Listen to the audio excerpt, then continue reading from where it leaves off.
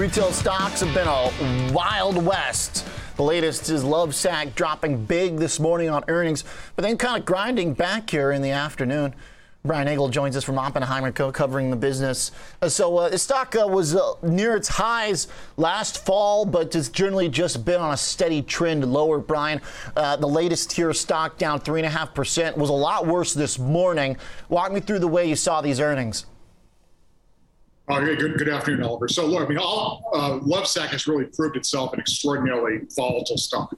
I think, and as I've mentioned on your show before, behind the stock price volatility, I think there's really a very interesting, compelling, up-and-coming company with a very fantastic longer-term growth story here. But the stock has been volatile. Like you pointed out, we've had a nice rebound through the day.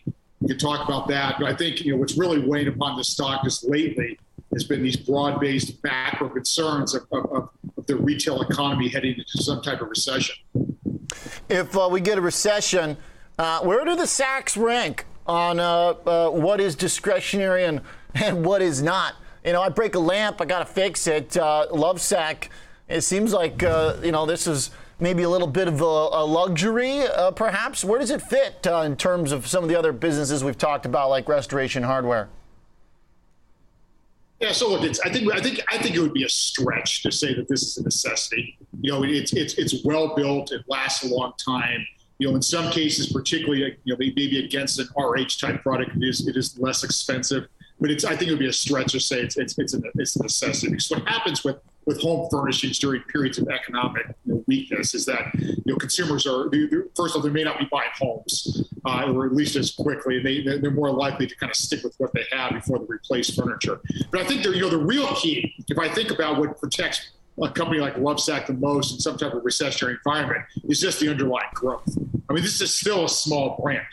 So what we've seen historically during periods of broad-based consumer weakness, these younger growing brands can sort of say grow through the macro weakness. I think that will be the case here with Lovesac.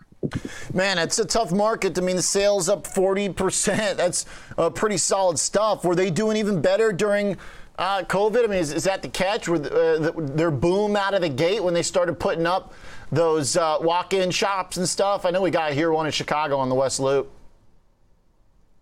Oh, so let me see how to answer that. So what's interesting today, so earlier this morning, Lovesac reported its fiscal Q1 results. And look, the results were great. Okay, there was really no issues whatsoever in those results. If you compare them back to what the company was doing through the pandemic, I'd say it's probably a bit softer. Okay. But again, this is on top of difficult comparisons. The issue for the stock this morning, I think this just speaks to how fickle this market is right now, is that on their conference call, the CEO said, and I think he did it very well. He said, "Look, there's been some sales softness, and they were talking primarily the opening price points, and it seemed to be quite minor." I spoke with him for a while on the phone afterwards. I think he was smart to call it out, but it's really not moving the needle much for this company. And I think that's why the stock rebounded through the day. I think the market came to the realization that this sales weakness was not as significant as maybe initially thought this morning. Okay. And you've got an outperform rating on the stock, but a price target just a little bit above where we are. So you're not thinking this needs to make a trek back to the highs, but that it doesn't deserve to be, I guess, beaten up quite like it is. Well, no, I've got a 95 stocks right now, kind of upper 30s. Oh, okay. But I've got a $95 price target. I think, and I said this is a longer term price target, right? We typically set our price target 12 to 18 months. So I don't expect it to get there tomorrow, but over the next several quarters, I think this could be a much higher stock.